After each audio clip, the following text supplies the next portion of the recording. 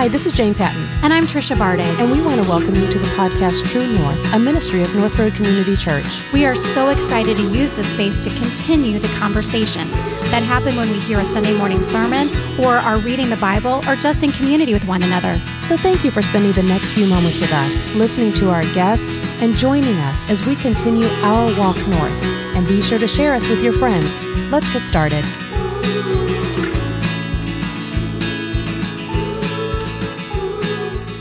Welcome back to the True North podcast. We are here with Pastor Greg McGee from the North Road St. Charles Church. And this is my pastor, so I'm so glad to get to have another conversation. We had one earlier with you this year, and we get to have you back, and it's always wonderful to talk with you and hear your thoughts on things. It's great to be here. Thanks for inviting me.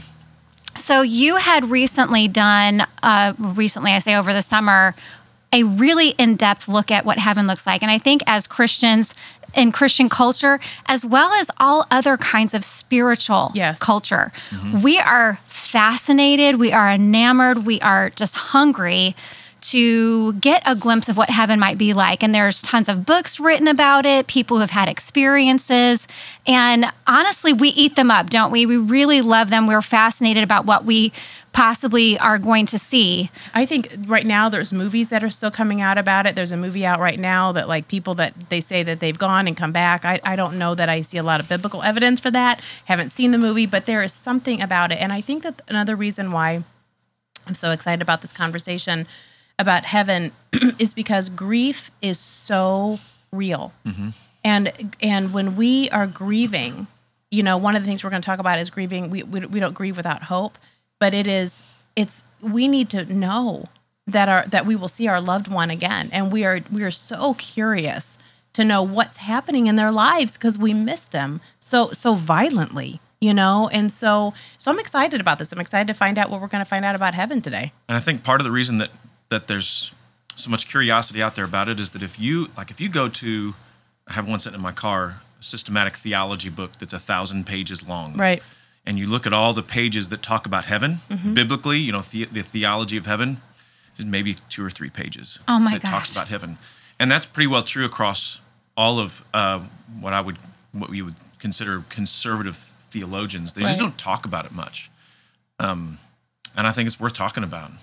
It is worth talking about. And exactly for what you said, I think that there is a heaven, you know, we don't come to Christ and we don't follow Christ just because of heaven, but we get to go to heaven. I'm grateful for heaven. There's a book, I believe it's by Philip Yancey, that's just entitled Heaven. Yeah. And I read that, and then when my grandmother was passing away, my grandmother read it when her husband was passing away.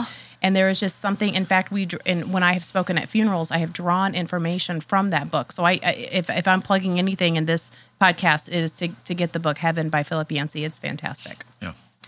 And we're fascinated with heaven because we're going to be there forever. That's one thing that we do know, that we're going to be there forever.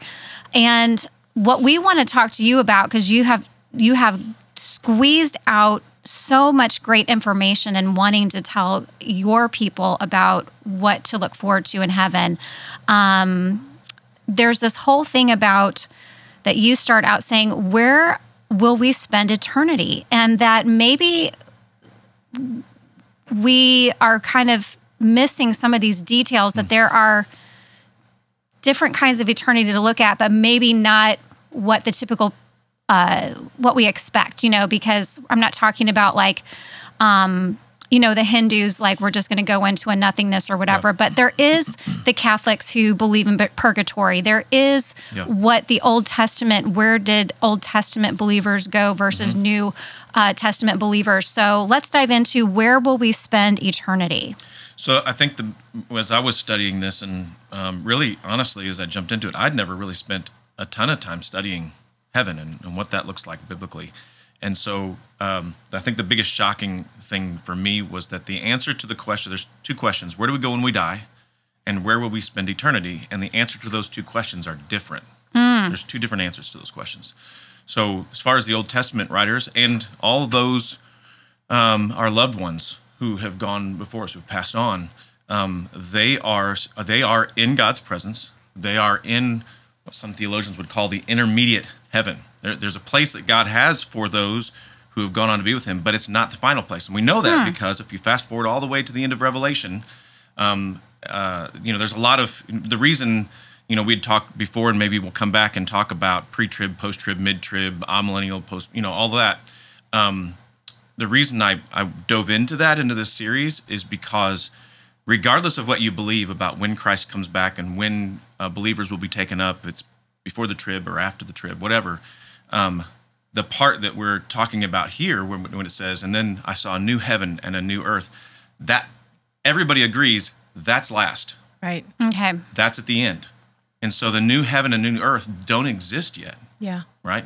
So where we will spend eternity doesn't even exist yet. God has not created it. So those who have gone before us are hanging out with God. And there's some different views on that too. There is. And I want to go ahead and correct something. I said it. The book Heaven was by Philip Yancey. It's actually by Randy Alcorn. Okay. That's the book that I've read. Yeah, Yep. it's the book by Randy Alcorn. And I all of a sudden I looked up at that. I don't think I gave the right author. So I wanted to go back and double check that. But he talks about that as well. Yeah. And one of the things, do you feel like that Jesus is where in this intermediate place that is where he is currently? Yes. Yeah, I thought so. Yeah, I was thinking about whenever one of the questions that I get asked doing ministry is, and because this is not against any, like what I'm going to say is not against any denomination, but what I hear overarchingly from my Catholic friends are that, that their loved ones go to a place called purgatory, and that the people that are still living are praying for them while they're there, that maybe they could get out of purgatory faster. I try to go through scripture. I'm not exactly where that comes from. I don't know exactly where that comes from. I don't see the word purgatory. I do see Abraham's bosom, and I'm wondering if that's the connection where they get that idea from. I'm not really what that is. Do you have any idea? Yeah. I want to tread lightly here, but I took a class in seminary and dove really deeply into this. There were a lot of things that came, and without speaking negatively about current, believers who are in the Catholic Church, but in the early Catholic Church, a lot of what they did and a lot of their theology and what they believed really came out of a desire to build. And so, for example, purgatory was a belief. In fact, it really comes out of the Maccabees and the ones that were added. They were added to the canon of the Catholic Bible post the Protestant Reformation. So after Martin Luther nailed the 95 Theses on the wall, in response, because essentially what Martin, sola scriptura, only Scripture. And so the Catholic Church response to that was, okay, well, then we'll just make this Scripture. And that's really where a lot of that theology comes from.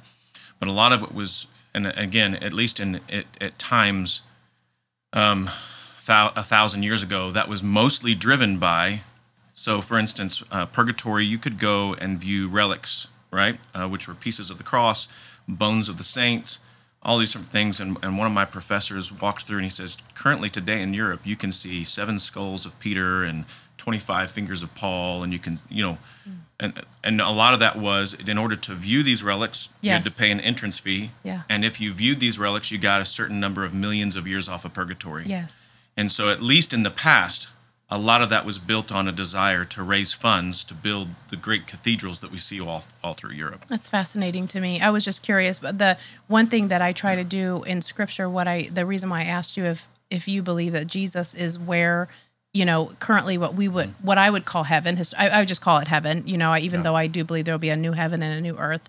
I think about the thief on the cross. That Jesus, he said, remember me in heaven. And Jesus looked at him and he said, today you will be with me in paradise. Today you'll be with me in paradise. That there wasn't another place to go to before you got to be with Jesus. And so that to me, I was just always curious about. Well, now you had mentioned Abraham's bosom, which is maybe an obscure thing, and maybe some people haven't heard that, but it does describe something that is a reality. Can you go into that for us? Again, I would say Abraham's bosom. It's a term, to my understanding, to just describe that place where, and it's also used with regards to in the New Testament. You have the story of the the rich man and Lazarus. And a lot of people would say that it's analogous, it's a parable, we shouldn't take it literally. It's a story that Jesus told. Number one, that's the only story, only parable that Jesus ever told that he named one of the characters. Nowhere else did he name a character, and in that particular one, he called the rich man and then Lazarus specifically. And there's no reason to believe that he would have just made that name. One of his best friends was Lazarus, so Right. why would he choose that name? So I think Lazarus was a real person, and also, if Jesus was going, there's a point of that parable. The point is that that obviously that it's not riches that get you to heaven, right? He's trying to make a point that was countercultural in his day. But I think he was using a true story. And the other thing that I would say is that in that particular situation, why would Jesus make something up that's not true, that's not accurate as to how things actually are? Correct. And so anyway, so I think that in that particular case, he uses Abraham's bosom as just a way to describe, again, what I would call the intermediate heaven, this place where we go when we die, and all of us, unless Jesus comes back first, and we get to, because that's the Bible talks about that those who are already dead will be raised, and then those who are still here will meet them in the air, and then we will all join with Jesus in the last day. And so so those ones that have gone before us, and unless Jesus comes back and we die, then all of us will, when we die, we'll go to be with Jesus, and then whenever Jesus comes back, we'll be reunited with those who are still living and meet him in the air. So I think that a lot of people have questions about, when we're in heaven, what are we going to look like? What of our, there's different theories about we'll be asleep, we'll be awake, that kind of thing. And I think just dovetailing on what you talked about, this parable of describing what an afterlife looked like for someone who was a believer and someone who wasn't a believer, it's a really interesting parable. Parable means a story about to give a real spiritual understanding to something. What do you think about the conscious? What have you learned about the conscious or non-conscious existence that we might have in heaven? I think this is some of the ground where, like, the only real honest answer is I don't know, and all of it's a little bit speculative, but based on what I understand in Scripture, and specifically one of the main passages that I would go to is the Mount of Transfiguration. Whenever Jesus goes up on the mountain, the three go up with him, and when Jesus is transfigured, what do they see? They see Jesus, and then they see Elijah, and they see Moses, right, with him in bodily form. And so certainly God could, and here's the argument that people would make against that. So I would say that that's evidence that we exist somehow in bodily form, although our earthly bodies are not restored yet, right? So that God gives us some kind of temporary bodily form. We're conscious with him.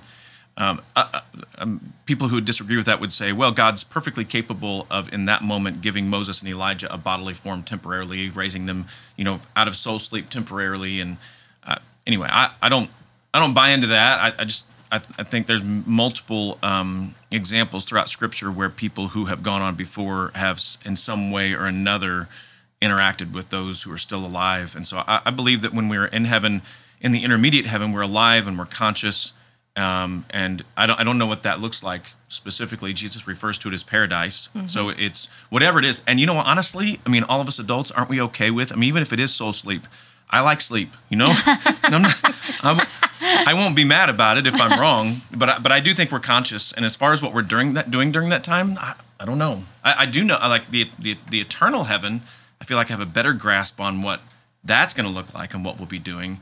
But the intermediate heaven, I don't know. I'm not sure what God's going to have us doing there. One of the things that when I've studied heaven, and I think it's also from Randy Alcorn's book that is just so profound, but it talks about how God is a creator God. God is the same yesterday, today, and tomorrow. So he is always creating. We are always learning. There will always be things for us to discover.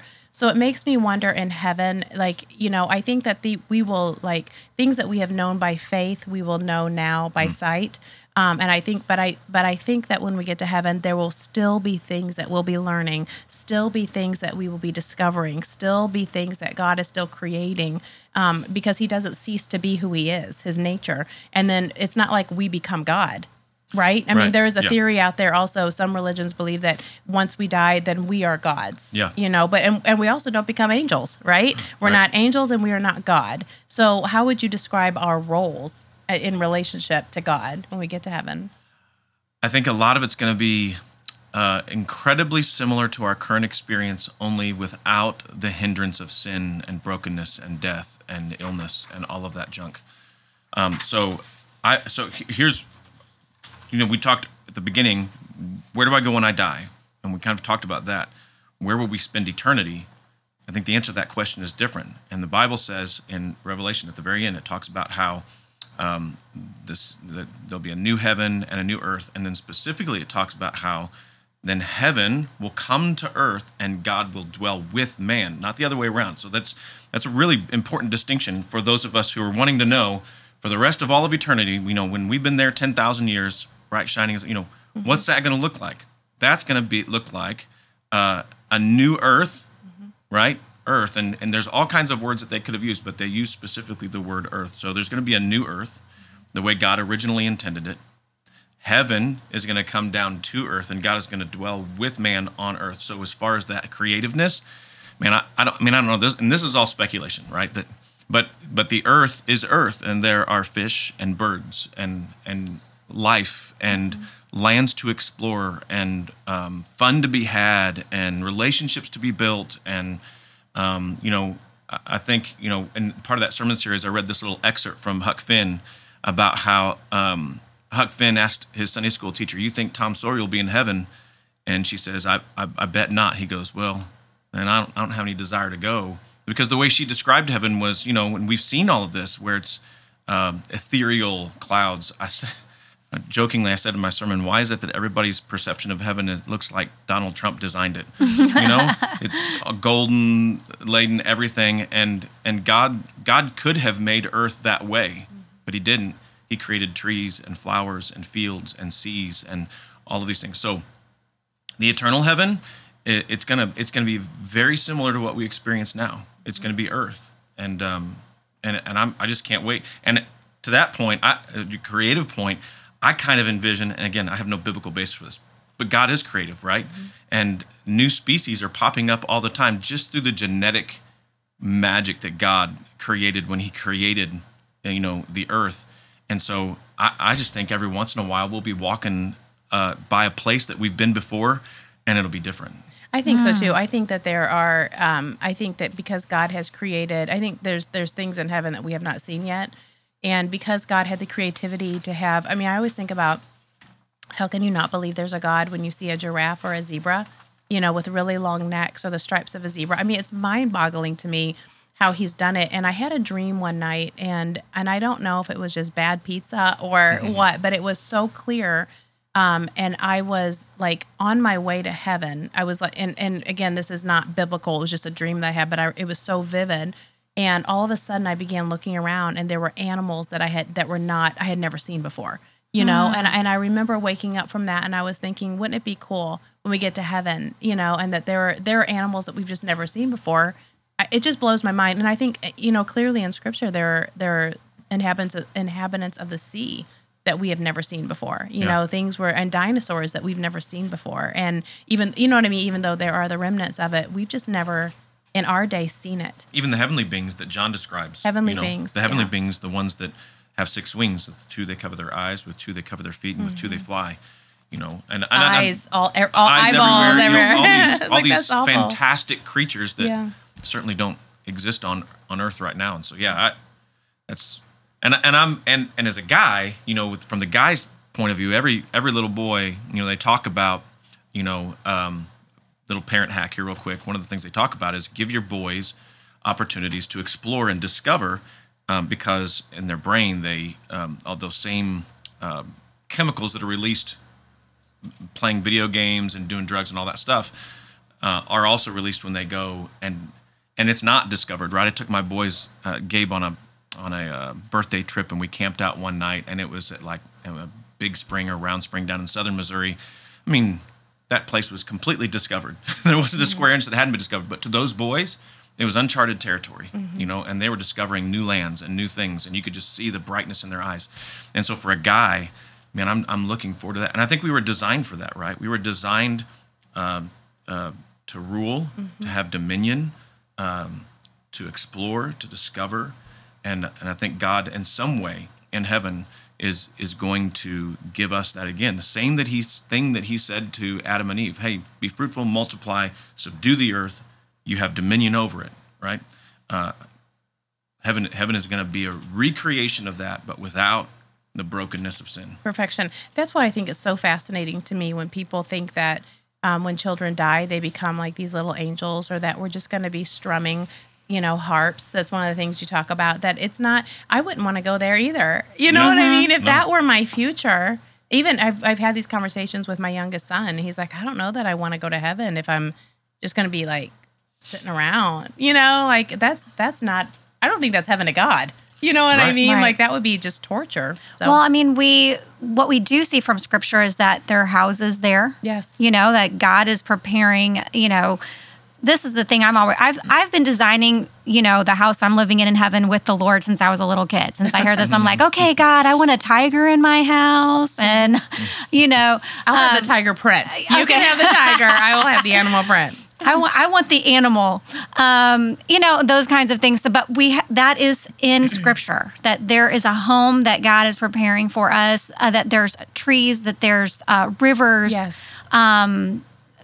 All of those kinds of things, so that we know that those physical, tangible things. And I often wonder if, because we see them on earth and we see them in heaven, I often wonder, like, when God decided to create the earth, if he like leaked some of it, you know, like just, you know, because even there's gems. They talk about gems, like there's all these different kinds of gems that are in heaven. They're also on earth too. And I'm like, did he just place pieces of heaven down here so that both would feel like home, like no matter where we are? So I'm glad I think this is another thought to think about. And this is a thought I had during this whole time that I think is transformational if you think about it. God didn't mess earth up. Like when he created it the first time, he didn't mess it up. He didn't make any mistakes. We messed it up. You know, our sin and our brokenness, and I believe that sin doesn't just affect the life and a broken life, but it you know, you read through Genesis chapter 3, the curse wasn't just on man. The curse was on the earth. You know, now the earth is going to produce thorns and thistles, and, you know, it's going to kind of fight against you while you're trying to, and it wasn't that way. You know, it wasn't that way before. Yeah, fight against it while you're trying to make something come out of it. And that's fun. And it's the curse of sin. It's I mean I don't know. I may need to retract that. But I don't know that's necessarily that God said, oh, well, no, you did something wrong. Now I have to physically curse the earth. No, I don't think the effect of sin was that God caused man to die. I think the effect of sin is death. You know, sin brings death, right? And sin brings brokenness, and it broke the earth, right? And so earth was what God wanted it to be. It's just broken. So just, you know, we talked about this in the sermon. You know, like if you had two spheres, and in one it's two circles, and in one circle is good, and in one circle is only evil. Those two circles overlap here on earth, right? And that heaven is a place, the eternal heaven, and even in the intermediate heaven, is a place of only good, and hell is a place of only evil.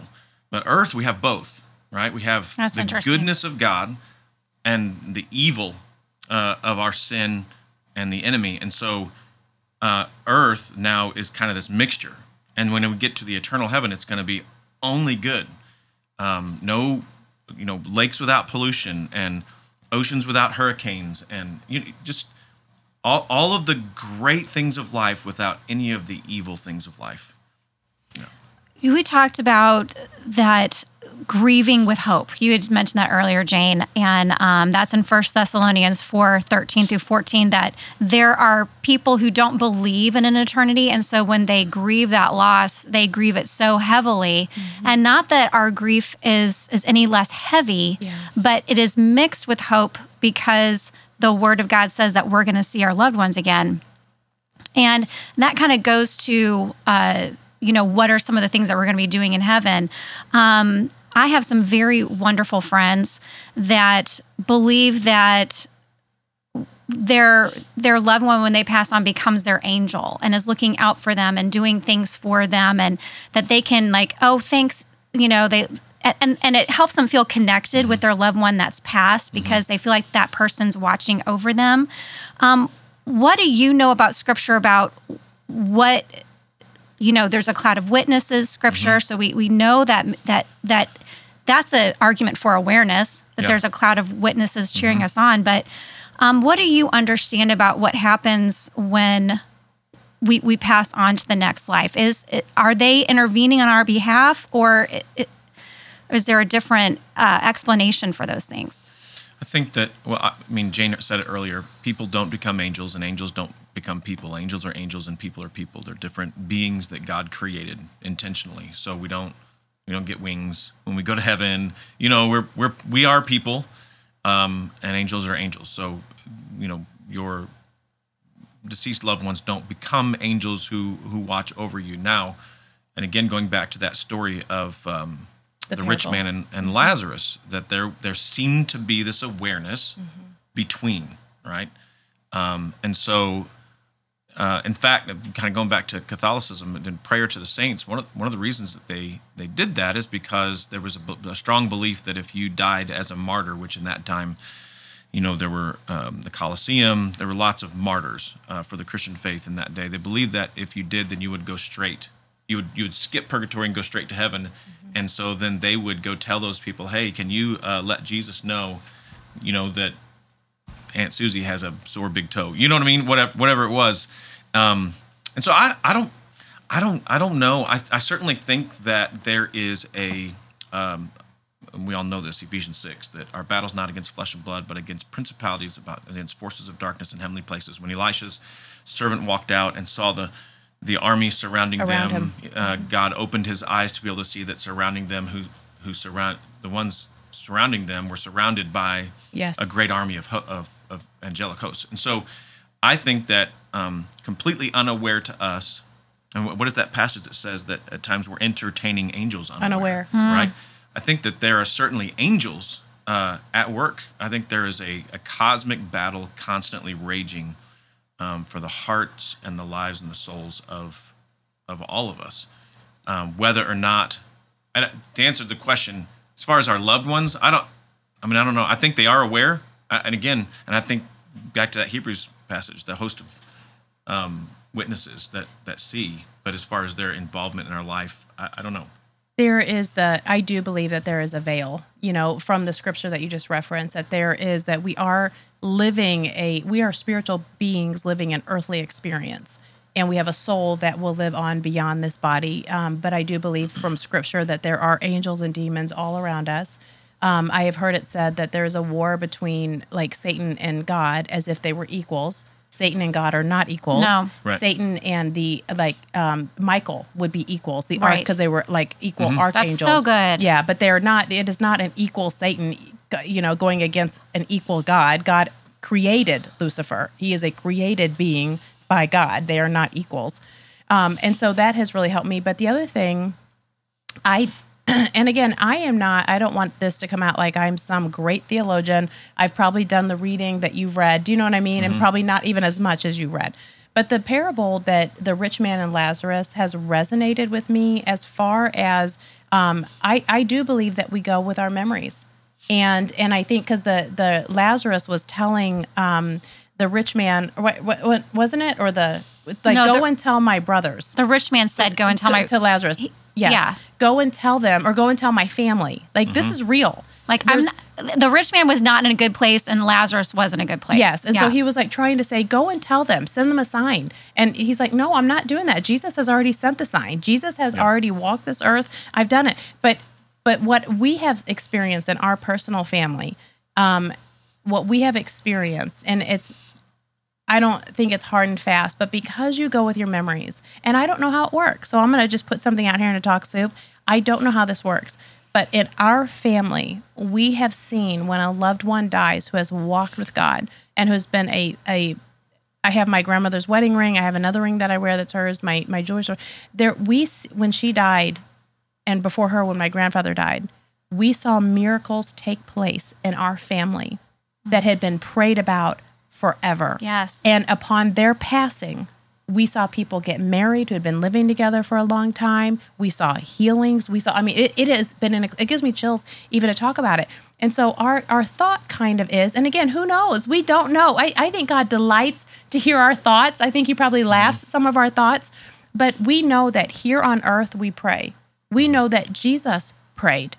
And we know that Jesus is still praying for us. He's still interceding for us, ongoing. This prayer is something that takes place in heaven, biblically speaking. So we almost wonder if when our loved ones go before us, that they are not continuing in prayer for their loved ones, and yet there is no sin that now contaminates. They have, you know what I mean? We're just talking to Jesus. Yeah. Would you please go? And you know what I mean? Would you please go? And we don't know how all that works, and I don't even know that's how it works. Yeah. But what we have noticed in our own family is a releasing of miracles that we have prayed for an extended period of time when one of our loved ones. And so honestly, even when my grandmother was getting ready to meet Jesus, we would tell her, remember Michael, remember Morgan, remember, you know what I mean? Remember them before the Lord. And it's just been beautiful to watch. So who knows? I don't know. Yeah. Well, I have a great story. You were talking about your grandmother, and my grandmother was just such a pivotal person in our family, the true matriarch of our family. And she loved the Lord, and she loved us in such a sweet way. And she impacted us so greatly in her quiet faith and her constant unconditional love for all of us, you know. And when my grandmother passed away, I missed her terribly, obviously. And from what my understanding of from the word is that, you know, I can talk to Jesus and Jesus can talk to my grandma, but maybe technically I can't talk to my grandma, you know? So I'm like, Lord, you're with my grandma right now. You're with me right now because you're omnipresent. So whenever I was really missing her, I would say, Lord, would you just tell grandma I said hi? Would you just tell her I'm so grateful for her love and what a great example she was and that I miss her today, and tell her hi. And I did that for really consistently for a couple years. And it was, no one knew. My husband didn't know. My friends didn't know. No one knew. I just said, Lord, just tell grandma hi today. I'm thinking of her. I miss her. And around about a year or two after that, my neighbor's mother had passed away around the same time. And I was out going to the mailbox, as we do. She was out with her kids or whatever. She's like, Trisha, I need to tell you something. And she runs over and she said, I had a dream last night. I was talking to my mom. So her mom had passed away. And those dreams are always precious. When we dream of talking with our loved ones, are always just a precious, I think, a gift from the Lord. But I was dreaming, I was talking to my mom, and my mom and I were having a conversation. And my mom said, oh, hold on a second. Tell Trisha her grandma says hi. That was sweet. in her dream. That's so sweet. And she had to run and tell me the next day that she dreamed that nobody knew that I was telling Jesus, tell my grandma hi. That's so sweet. You know what's so interesting to me about this is that Scripture doesn't say that, right? Scripture does not say that we communicate with our loved ones. In fact, we're told to avoid that. I mean, we're opening up. We have familiar spirits, right? People who take on the demons, who take on, they've studied us, the personality of. Well, yeah, if you're an eternal being that's seeing everybody do what they do, you have a lot of information about families. So we're actually told not to do that. But the thing that is so interesting to me is that if God does allow it, do you know what I mean? He's not. I think that we are so idolatrous, and our grief is so real that we would, if it was possible to communicate with our loved ones, we would get caught up doing that and not communicating with God.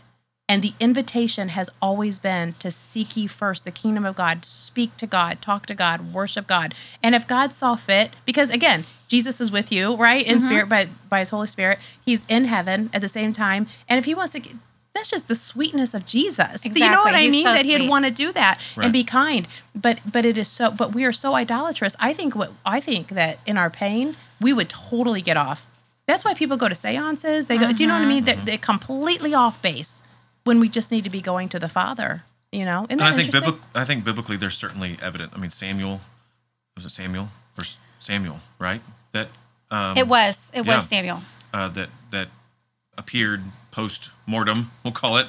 Jesus And he was recognizable. He was a recognizable after recognizable. resurrection, hung out on earth, and then appeared to Paul later on. And then, of course, we'd already talked about Moses and Elijah, Right. On the Mount of Transfiguration. So I don't think anything that you're talking about is necessary. I appreciate, there's the balance there, right? There's the Yes. balance of making sure that we recognize that this is probably not the norm, but that sometimes in God's grace, I think he does. I think God gives us these graces for us at times. And again, my personal belief is that our loved ones, yes, do carry their memories. Had this conversation with Cole, our new youth pastor, about, will I know, they just got married a week ago tomorrow. Will I know Emily when I get to heaven? I'm like, yeah, you'll know her. I don't know that we're going to have, relationships like we do on earth, or currently, but yeah, That'll be complicated if you have been married multiple times. Yes, exactly. They asked Jesus that actually in the They Bible. do. Yes, that was a question. Who's she going to be married to? And you're neither married nor given in marriage. Yeah. And so it'll be interesting. I'm not mad about that. Well, I think saying. it's interesting because marriage is a representation of our relationship with the Lord, a relationship of the Trinity. It's an earthly representation of a spiritual reality, and also just